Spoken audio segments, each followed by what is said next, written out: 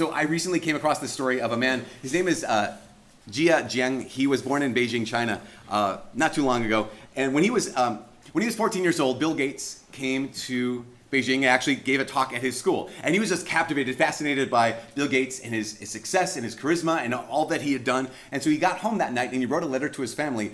And he described how, when he said, by the time I'm 25, I will have founded the largest company in the world and I will have bought Microsoft. He's a dreamer, right? But then 2 years later, he got the chance to move to the United States. And so he's like, that's where Bill Gates lives. I'm going to take that opportunity. So he moved to the United States. And then that's when he's 16. 14 years later, he's 30 years old, and he has not accomplished any of his goals. He did not found a company. He did not have success. He didn't buy Microsoft, just in case you're wondering. In fact, he was living, but he wasn't living the life that he had dreamed of. He wasn't living the life that had been planted in his heart when he was 14 years old because he was just afraid. In fact, he describes this. At 30 years old, he looked at his life. He's a manager at some company, and he's like, I'm doing fine, but I'm not actually living the life that I took this step to come to the United States because I wanted to live a bigger life than I'm living right now, and I'm not living that life. And he realized it at 30 years old, the reason why. The reason why is because he was afraid. And he not afraid of anything. He understood, I'm afraid of rejection. I'm afraid of trying and failing because someone just rejected me. And so he was like, okay, what do I do with this? And thankfully, Google exists. And so he looked it up, how to overcome the fear of rejection.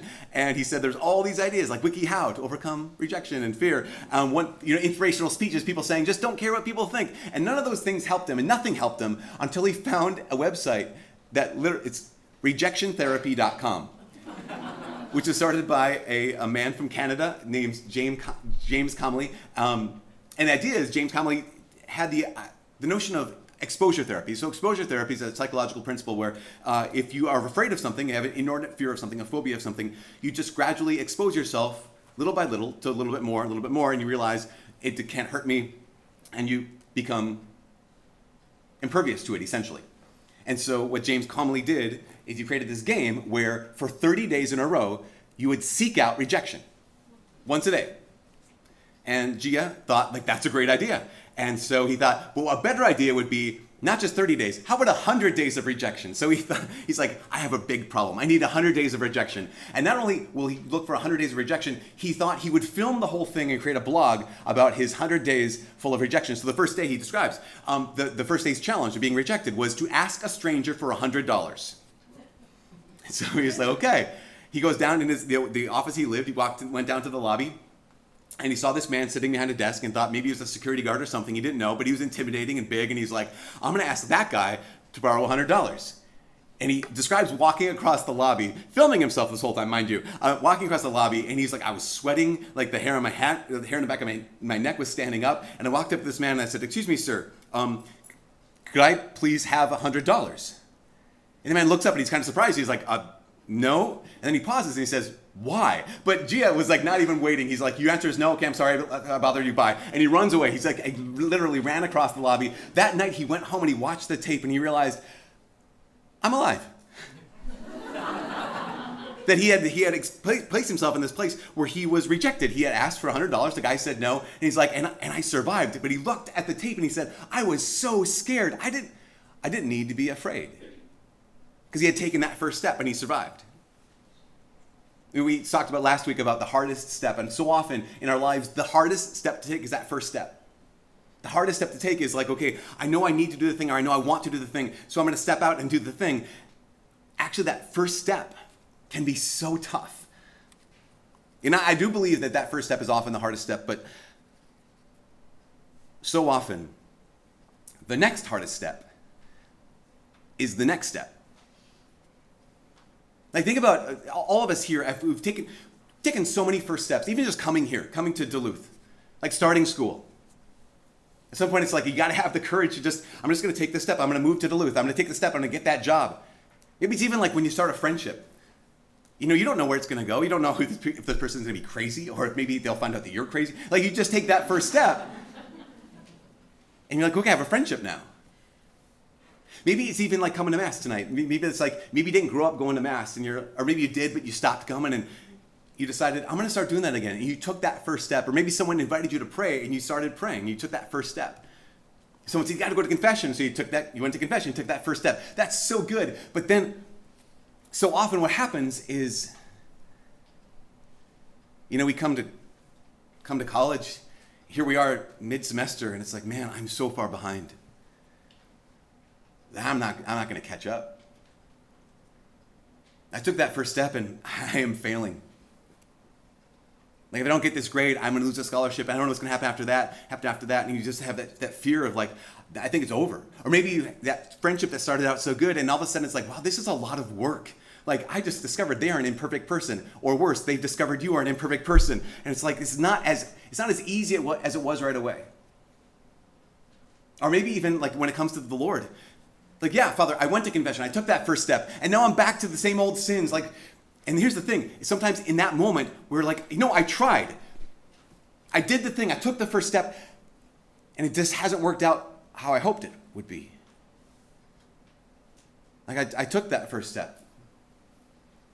And it hasn't turned out how I thought it would.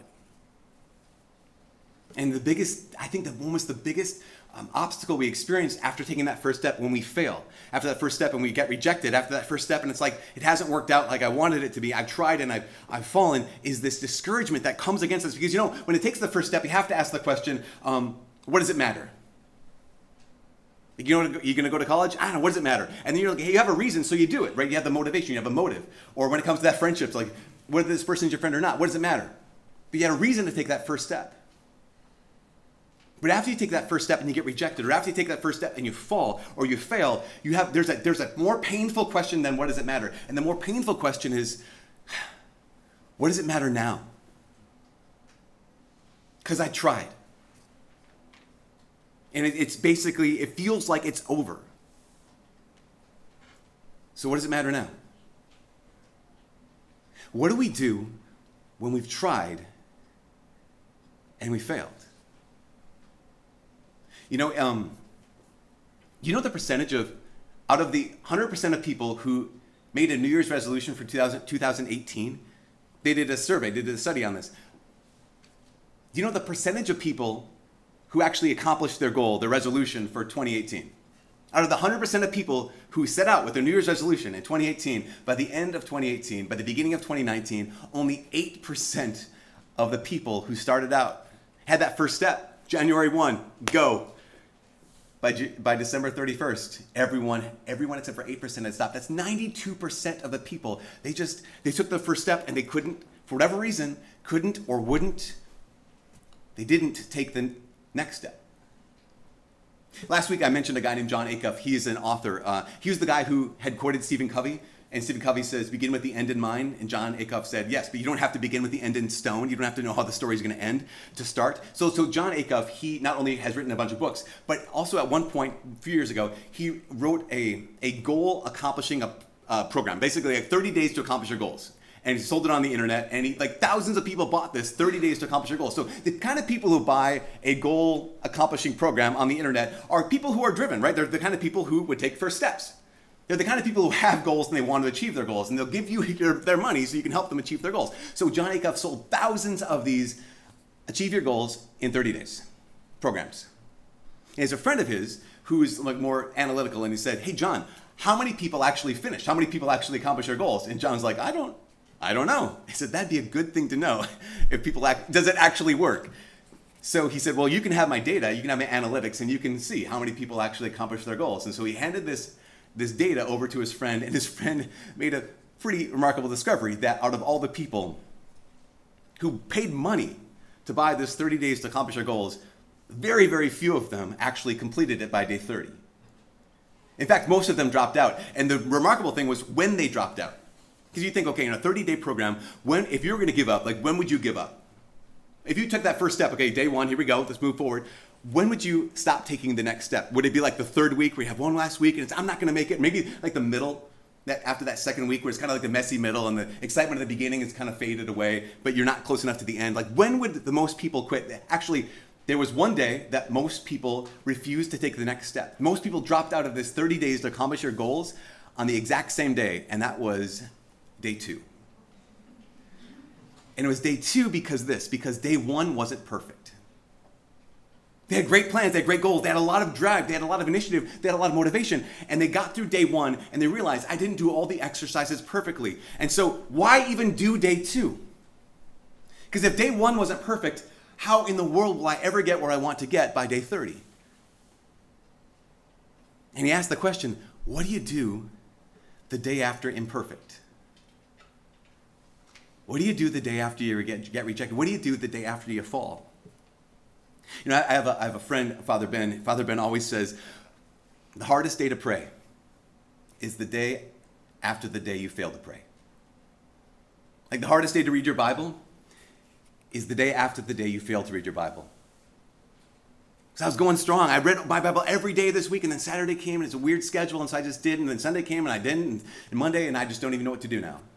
But again, this is nothing new. That needing to take the next step is nothing new. In fact, in Scripture, you know, I don't know if you noticed this, but every single reading we heard tonight talks about the need to take the next step. St. Paul was writing to Timothy in the second reading today. It's 2 Timothy chapter 3. And we didn't hear this part because this is right before the part we heard. But St. Paul is writing to Timothy and he says, Timothy, here's the deal. He says, you have followed my teaching. You followed my way of life. You followed my purpose, my faith, my patience, love and endurance. And you followed my persecutions and sufferings. But I need you to know this. All who want to live religiously in Christ Jesus will be persecuted.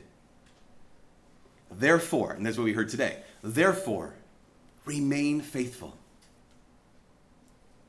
Now, Paul's looking at Timothy and he's like, Timothy, I know what you're up against. Timothy, I know you started out so strong. He was a Christian from when he was a kid. And now I get it, Timothy, you took that first step, but now you run into an obstacle. And what you need to do is you need to take the next step. Timothy, you don't just need to be faithful. You need to remain faithful. You don't just need to start walking. You need to keep walking. And I know it's going to be hard, but here's what happens when you keep walking. He goes on to say this.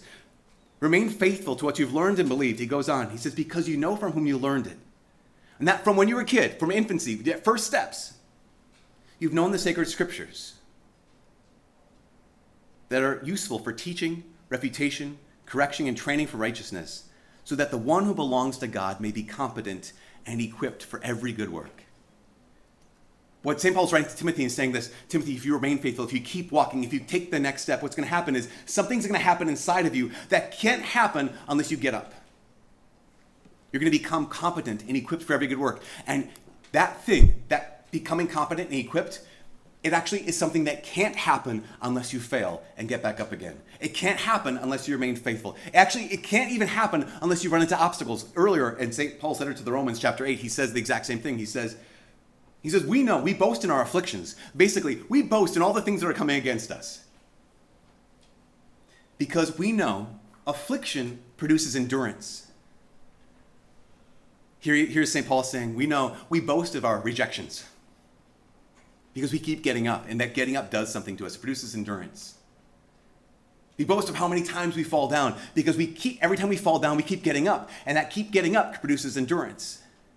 We boast of how often we fail, because when we fail, we get back up, and that getting back up produces endurance. And here's what endurance produces. It says, and endurance produces proven character. You guys, you will take hundreds of first steps in your life. That would be a good life. But if you take thousands of next steps in your life, that will be a great life. Thousands of steps that you take after you've fallen. Thousands of steps you take after you've failed. Because what does it do? Affliction produces endurance, and endurance produces proven character. That proven character, when you get up, when you take that next step, something is forged inside of you that cannot be forged without failure. Something is forged inside of you that can't be forged unless you've fallen. And he goes on, he says, so afflictions produce endurance, and endurance produces character, and proven character produces hope. And you guys, especially if you fall down and you get to the place where you're like, what's the use now? That's the moment when you need hope. Because the question of a hopeless person is, what's the use now? Like, I tried and I failed. I made an effort and it's done. But when you know, listen, I know what it's like to fall down, I can get back up. I know it's like to fail, I get back up. I know it's like to be rejected. I just ask again. There's one of the reasons why you guys, oh my gosh, it's so good. Jesus says, in the gospel, it says at the very beginning, St. Luke says, Jesus began to teach his disciples about the necessity of praying always and not losing heart. How necessary it is to take the next step in prayer, to keep taking the next step in prayer, and to not lose heart, to not lose hope. Because in this world where there's so much failure and so much rejection and so much falling, it's so easy to lose hope. In our lives, it's so easy to lose hope. Take that first step and the answer is no. We take that first step and like, no, I tried. I failed. But what if after that happens, you take the next step? So back to Jia Jiang. Day one was asking a guy for $100. And he ran away. And he said he watched the tape that night, and he's like, what the heck? Why did I run away? He says, the guy even asked me why I wanted $100. He was actually willing to negotiate with me. But I just took off. He said, the next day, I'm not going to run away. The next day, I'm going to take the next step. The next day, I'm going to take one step, and I'm not going to run. I'm going to remain steady. I'm going to remain faithful. And so his next day challenge was to go into a burger restaurant, and he ordered a hamburger. He sat down, he ate it, and he brought the wrapper back to the counter, and he asked for a burger refill. And the guy behind the counter said, what's a burger refill? And he says, it's like a drink refill. I finished my burger. I'd like another one, please. And the guy says, we don't do burger refills. And this is where Jia would normally run away. But he's like, I'm not going to run away. I'm going to stay here. I'm going to take the next step. And he said, well, let me tell you, your burgers are amazing. And I think you would have an incredible business if you offered burger refills at least one day a week or something like this. And the guy was like, well, I can talk to my manager, I guess. And so he walks away and he's like, I survived. Not only that, I stood my ground. I remained steady there, and day three, let's do day three. Day three, he went to Krispy Kreme, and he went up to the counter, and he asked the lady behind the counter if she could make him a giant donut in the shape of the Olympic rings. You know, like the 3 on top, 2 on the bottom, different colors. And this woman looked at him, do you want a donut in the shape of the Olympic rings? He says, yes, please. And she says, well, I think I can do that. And so she gets out a piece of paper and it's a pen. She starts drawing the Olympic rings. This one's yellow, this one's green, this one's... And he said 15 minutes later, she comes up from the back with this big box with a giant donut in the shape of the Olympic rings. And he's like, who would believe that would happen? And that started this whole thing of like, not just taking the first step, but being willing to stand my ground, to remain faithful and take the next step. He did other things. Here's one last one. He brought a flower to this man's house, rang his doorbell, and asked if he could plant the flower in the man's backyard. And the man said no. So Jia said, why? Why not? And the man said, well, actually, I'd love to have a flower in my backyard, but I have this dog, and I know my dog is going to dig up the flower and destroy your flower. I don't want him to destroy your flower. He was actually a nice reason. And so Jia said, well, do you know anyone who would like me to plant a flower in the backyard? And he says, actually, yeah, Connie's right across the street. My neighbor, she loves flowers. You should ask her. And so he walked across the street and rang her doorbell. She was so excited. She not only told him exactly where to plant the flower, she gave him the tools. And it was an incredible thing because why? He took that first step. And then when there was rejection or failure, he didn't run away because rejection didn't kill him.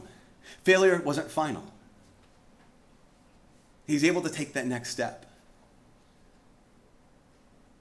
This is the last thing. Now, he did that all by himself. But there's a story in the first reading in the book of Exodus. Right? It's a story of the Israelites and they're being attacked by the Amalekites. And if you know anything about the Israelites, at this point, they've spent their entire lives, generations upon generations, being slaves. They are not soldiers. They are not people. They don't belong in a fight. They don't belong in a battle. And the Amalekites are actually a whole army full of soldiers. The Israelites are just people who have nothing. They have very little weapons. They have no training. They have no chance. But they have one thing the Amalekites don't have. They have the Lord. And they have Moses. So you heard the story just a second ago, right? That the Amalekites and the Israelites began fighting each other. And Moses went on a hill above them. And as often as Moses lifted up his hands praying for the Israelites had the better of the battle. But Moses became tired, right? He had that first step. I can pray and we can win. But then he got tired. He got weary. And his arms began to droop. And the Amalekites had the better of the fight. So what happened? Well, that's when the author says, but Moses wasn't alone. Because next to Moses was his brother Aaron and his friend Hur. And when Moses was unable to move forward, when Moses was so weary that his arms began to droop, it says that Aaron, his brother, and Hur, his friend, raised his arms so they would remain steady. They raised his arms so he could remain steadfast. You know, when it comes to taking the first step, it's often really exciting to take it by yourself. But when it comes to taking the next step, it's really difficult to take it by yourself. Question: who's next to you? Like, who's holding up your arms when you grow weary? Who's there who helps you up when you've fallen? Who is there who, when you failed, when you've been rejected, they help you take that next step? Another question: whose arms are you holding up? Whose arms do you hold steady when they're weary? Who do you help when they've been rejected, when they've tried, they've taken that first step, and it's time for them? You know it, you can tell, you love them, you care about them. It's time for them to take the next step. Who is it that you're doing that for? Because all of life is full of hard steps. And that first step is the hardest step, and the next hardest step is the next step. But if you and I want to have not just a life, but have a great life, then we not only need to be willing to take the first step, we need to be able to keep taking that next step. And that means we need people who help us when we're weary. That means we need to be the kind of people who help others when they're weary. That means that only together can we remain steady and take that next step.